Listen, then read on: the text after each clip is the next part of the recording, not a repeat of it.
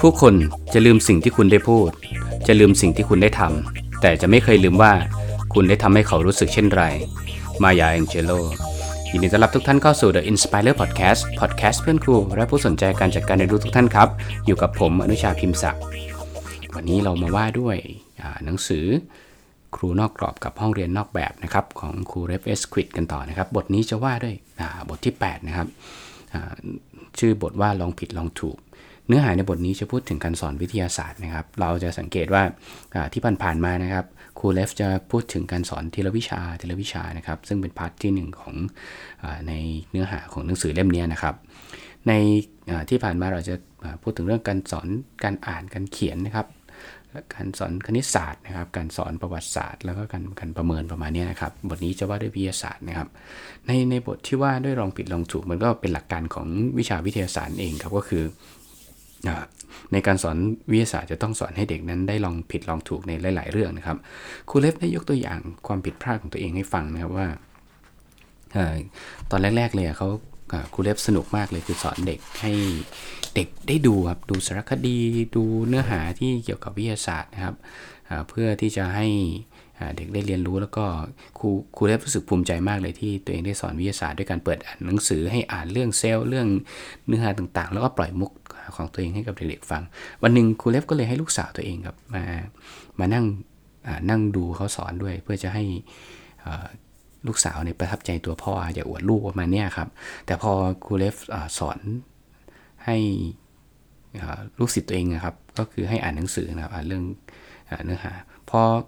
เด็กๆเรียนส่วนต่างๆถูกนะครับเขาตั้งใจเรียนมากเลยเด็กในห้องเรียน50ของครูเลฟนะครับตั้งใจเรียนแล้วก็ตอบคำถามได้ถูกต้องหมดเลยครับเขาเรียนเรื่องส่วนต่างๆของเซลล์ได้แล้วก็พอปิดหนังสือแล้วสำหรับจะสอนวิชาต่อไปครับห้องเรียนดีมากระเบียบเรียบร้อยนะครับแต่ลูกสาวของครูเลฟชื่อคารินนะครับได้ประเมินพ่อตัวเองนะครับว่ามันเป็นบทเรียนวิชาวิทยาศาสตร์ที่แย่ที่สุดเท่าที่เคยเห็นมาเลยลูกสาวบอกพ่อนะครับพ่อนี่โอ้โหงงเลยครับแล้วก็พยายามจะอธิบายว่าเฮ้ยพ่อสอนดีแล้วนะการสอนเนี่ยพ่อสอนอย่างนี้ทุกวันนะเด็กก็ทำได้ฮะแล้วหนังสือเล่มนึงภายในหนึ่งปีการศึกษาเล่มใหญ่สามารถสอนให้จบได้ห้องอื่นเขาไม่สอนกันเลยนะแต่ห้องเนี้ยพยายามที่จะสอนวิทยาศาสตร์ด้วยนะครับแล้วก็มันมีความภาคภูมิใจด้วยว่าลูกศิษย์ของครูเลฟนะครับก็บอกว่าอยากเป็นนักวิทยาศาสตร์อยากเป็นหมอนะครับลูกสาวครูเลฟก็บอกว่าไม่หรอกปฏิเสธพ่อนะครับบอกว่าไม่หรอกไม่มีทางครับไม่มีเด็กคนไหนในห้องนี้จะได้เป็นหมอครับซึ่งคำพูดของคารินมันถูกต้องเลยครับครูเลฟประเมินตอนหลังกลับมาประเมินว่าลูกศิษย์ที่สอนด้วยวิธีการแบบนี้โตไปครับไปเรียนมหาวิทยาลัยก็จริงครับเขาจบไปเรียนมหาวิทยาลัยไม่เรียนทางวิทยาศาสตร์เลยครับเรื่องนี้ทำให้น่าสนใจมากครูบอกว่าลูกของครูเลฟเนี่ยพูดถูกทุกอย่างเลยนะไม่มีใครที่โตไปเป็นนักวิทยาศาสตร์ได้ครับแต่พอคารินบอกว่าการเรียนวิทยาศาสตร์เนี่ยเด็กต้องวางหนังสือเรียนไว้แล้วก็หยิบเครื่องมือมาขึ้นมาทดลองเขาต้องฝึกสังเกตทดลองจดบันทึกแล้วก็วิเคราะห์แล้วที่สำคัญคือเด็กๆจะต้องเรียนรู้การล้มเหลวครับแล้วก็รู้จากว่าการล้มเหลวนั้นมันทำให้เกิดการเปลี่ยนแปลงการพัฒนาขึ้นนะครับหลังจากนั้นครูเลฟก็เลยเปลี่ยนวิธีการสอนของตัวเองครับที่สำคัญก็คือเขาใช้แนวคิดที่ว่าการสอนเชิงปฏิบัติหรือ hand on approach นะครับซึ่งมีความสำคัญต่อการสอนวิทยาศาสตร์มากเลยก็คือการลงมือทำครับมันต้องมีเครื่องมือเครื่องใช้ที่จะใช้ในกระบวนการทดลองครับครูโรงเรียนไหนที่แบบอาจจะมีเครื่องมือที่ไม่พออาจจะต้องหาให้ได้ครับขอผอมั่งหรือบางทีครูเลฟบอกว่ามันจำเป็นมากเลยนะที่จะต้องรับบริจาคครับเพราะอะไรเพราะว่ามันต้องทำการทดลองครับแล้วก็การทดลองที่สำคัญเนี่ยเรียกว่าทางวิทยาศาสตร์ต้องทดลองอย่างน้อยต้อง 12-15 ครั้งในการทดลองแล้วก็ต้องมีคู่มืออธิบายด้วยเพราะฉะนั้นสื่อดีๆครับที่จะใช้ให้เด็กสนุกในการเรียนรู้เนี่ยมันต้องมีครับมันต้องมีมันจำเป็นมากเลยของมันต้องมีครับแล้วนักเรียนถ้าได้ทำการทดลองกลุ่มเล็กๆนะครับ 4-5 คนหรืออะไรที่มันจำเป็นมันจะทำให้เขาได้เรียนรู้ทักษะในการทำงานหลายๆอย่างในห้องทดลองครับในห้องปฏิบัติการก็เกิดกระบวนการทำงานเป็นทีมวางแผนทำงานเป็นขั้นเป็นตอนมีการตั้งสมมุติฐานนะครับมีการทดลองลองผิดลองถูกครับในกระบวนการเหล่านี้แหละจะทำให้เขารู้ว่ากระบวนการของวิชาวิทยาศาสตร์เนี่ยมันไม่ใช่แค่การสอนวิทยาศาสตร์เท่านั้นแต่มันยังเป็นการส่งเสริมวัฒนธรรมในการเรียนรู้ด้วยนะครับวัฒนธรรมห้องเรียนที่ดีที่งามด้วยนะครับ ซึ่งครูที่ดีจะต้องสร้างบรรยากาศแบบนี้ให้เกิดขึ้นในห้องเรียนครับไม่ว่าจะเนื้อหาอะไรก็ตามนะครับเราต้องทำห้องเรียนของเราเป็นห้องแลบทางวิทยาศาสตร์ให้ได้นะครับเวลาสอนวิทยาศาสตร์โดยเฉพาะระดับประถมเราต้องสร้างให้เขารู้สึกว่าวิทยาศาสตร์เป็นของสนุกครับไม่ใช่ว่าเปิดเทปเปิดหนังสือให้แล้วก็ส่วนครูนั่งกดมือถือช้อปปิ้งออนไลน์ไปอย่างเงี้ยคงไม่ใช่ครับเพราะฉะนั้นเรานะครับเราจะต้องทำไม่ได้ครับว่าเวลาสอนวิทยาศาสตร์เนี่ยจะต้องทำให้เขาเกิดกระบวนการค้นคว้าครับเกิดกระบวนการค้นคว้าทดลองอย่างสนุกสนานด้วยครูจะช่วยยังไงได้บ้างครับครูเลฟบอกว่านี่เป็นวิธีการครูเลฟนะครับแล้วแต่ว่าวิธีการใครครูเลฟหาเงินครับหาเงินมีหลายวิธีการครับหาเงินเช่นถ้ามีชมรมผู้ปกครองสมาคมผู้ปกครองอาจจะขอความอนุเคราะห์ได้ครับหรือถ้าทำบ้านเราเนี่ยทำพ่อปาก็ได้ครับพ่อปาศิษย์เราเนี่ยมาทำห้องเรียนวิทยาศาสตร์ให้ครูหน่อยสิเรามีลูกศิษย์ของเราที่จบไปแล้วนะครับหรือใช้กระบวนการหลายกระบวนการก็ได้ครูบางคนในประเทศไทยหรือหลายประเทศก็ใช้เงินตัวเองครับแต่ว่าผมก็ไม่แนะนำนะไม่เห็นด้วยว่าจะต้องใช้เงินตัวเองทุกบาทสตางค์ยกเว้นเล็กๆน้อยๆครับพอทำได้ทำสื่ออะไรได้นะครับแต่โรงเรียนควรที่จะมีอุปกรณ์มีเครื่องมือเหล่านี้นะครับให้นักเรียนได้ทดลองครับแต่ว่าก็ต้องระวังนะครับบางทีผู้บริหารก็ไม่เห็นด้วยในการหาเงินนะต้องทำอะไรให้ถูกต้องนะครับถูกต้อง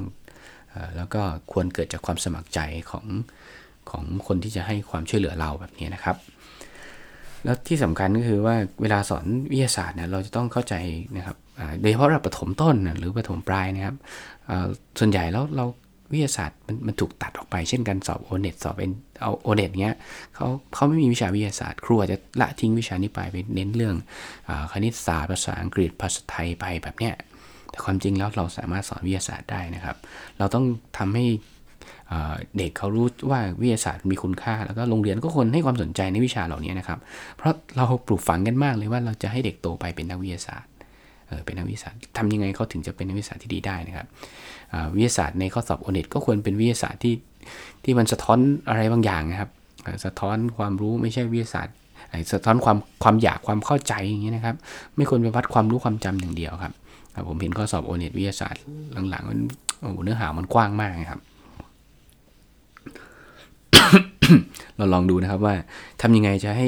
การสอนวิทยาศาสตร์เป็นวิชาที่สนุกสนานนะครับแล้วก็อาจจะมีการหาเครื่องมือหาอุปกรณ์มาใช้นะครับแล้วประเด็นที่สำคัญต่อมาครับเรื่องความล้มเหลวนี่เป็นเรื่องที่ดีมากครับเราอย่าเป็นครูประเภทที่กลัวลูกศิษย์ล้มเหลวต้องแนะนำทุกขั้นตอนให้ถูกต้องครับครูเลฟบอกว่าสำคัญมากเลยก็คือให้เขาลองผิดลองถูกครับลองผิดลองถูกแล้วก็พยายามครับก็คือพยายามอย่าไปบอกว่าเขาต้องทำขั้นตอน1 2 3ตามนี้แล้วก็ทำตามเพื่อให้สำเร็จเพราะว่าเขาจะไม่ได้คิดเองครับความล้มเหลวเนี่ยคำว่าความล้มเหลวมันมีนิยามหรือคำจำกัดความของแต่ละคนแตกต่างกันไปครับในห้องเรียน56ของครูเลฟเนี่ยเขาทดลองอะไรก็ตามครับสมมุติว่าทดลองทำจรวดเนี่ยจรวดบินไม่ขึ้นเพราะว่าเขาติดกาวปิดที่ประกอบผิดอันครูเลฟไม่เตือนครับครูเลฟบอกว่าการสอนที่ดีที่สุดของครูเลฟในช่วงการสอนวิทยาศาสตร์ก็คือการเย็บปากตัวเองให้สนิทแล้วปล่อยให้เด็กๆทำเองลองผิดลองถูกครับบางคนอาจจะแก้ไขได้ภายใน5นาทีบางคนอาจจะใช้เวลา2เดือนครับแต่สิ่งที่สำคัญที่เกิดขึ้นก็คือในช่วงการทดลองยาวนานเนี่ยการทดลองที่ล้มเหลวกลับมาเสียเวลาทั้งหลายเนี่ยเด็กๆจะรู้สึกอัศจรรย์ใจรู้สึกสนุกแล้วก็ตื่นเต้นไปกับวิทยาศาสตร์มากที่สุดนะครับเพราะอะไรเพราะว่าเขาจะพูดได้เต็มปากว่าเขาทำด้วยตัวเองได้ครับแล้วเขาจะเข้าใจในหลายๆส่วนได้ด้วยตัวเองครับเราต้องทำหน้าที่เป็นโค้ชที่ดีครับด้วยการสอนด้วยกระบวนการตั้งคำถามครับและที่สำคัญนะครับก็คือเราต้องทำให้เด็กรู้สึกให้ได้ว่าการเรียนวิทยาศาสตร์เนี่ยมันคือความเจริญงอกงามทางสติปัญญาครับความคิดนะครับให้เด็กมีโรลโมเดลที่ถูกต้องครับมีต้นแบบที่ถูกต้องเราทำให้เขารู้จักนักวิทยาศาสตร์ที่ประสบความสำเร็จดีนะครับเราจะถามจะไปสอนทำไมให้รู้จักวิทยาศาสตร์ผมก็เห็นข้อสอบที่มีนักวิชาการบางคนมาตั้งคำถามว่าทำไมต้องรู้จักคนเนี้ยความจริงครับเรื่องเล่าทางวิทยาศาสตร์เป็นเรื่องที่สำคัญมากครับพวกนี้มันสร้างจินตนาการครับนวนิยายวิทยาศาสตร์เรื่องสั้นทางวิทยาศาสตร์หรือตำนานอะไรทางวิทยาศาสตร์ทั้งหลายผมว่าถ้าไปลองศึกษาดีมันเป็นจินตนาการที่นำไปสู่การสร้างสรรค์ทางวิทยาศาสตร์ทางอะไรต่างๆเยอะเลยนะครับเช่นนวนิยายของจูนส์เวิร์เนี่ยพูดถึงเรือเหาะเนี่ยพูดถึงเรือดำน้ำตั้งที่ยุคสมัยก่อนนะครับยังไม่มีเรือดำน้ำไม่มีเรือเหาะไม่มีเครื่องบินเลยแต่พ มันพัฒนาการมาเรื่อยจนเราเห็นได้ว่ามันมีต่อมาหรือณปัจจุบันนะครับยุคก่อนหน้านี้เราพูดถึง AI พูดถึงหุ่นยนต์ที่มีความสามารถเหมือนคนเพื่อพูดถึงโลกในอนาคตเยอะมากเลยในนวนิยายในภาพยนตร์ทางวิทยาศาสตร์ทุกวันนี้มันเริ่มเป็นจริงครับเราจะเห็นได้ว่าไอ้เรื่อง AI นะครับ artificial intelligence เนี่ยปัญญาประดิษฐ์ทั้งหลายเนี่ยมันมีผลกระทบต่อชีวิตเราภายใน10 ปีที่ผ่านมาเนี่ยไม่ถึง10 ปีที่ผ่านมาเนี่ยครับอนาคต10 ปีข้างหน้าไม่ต้องพูดถึงนะครับหรือแม้กระทั่ง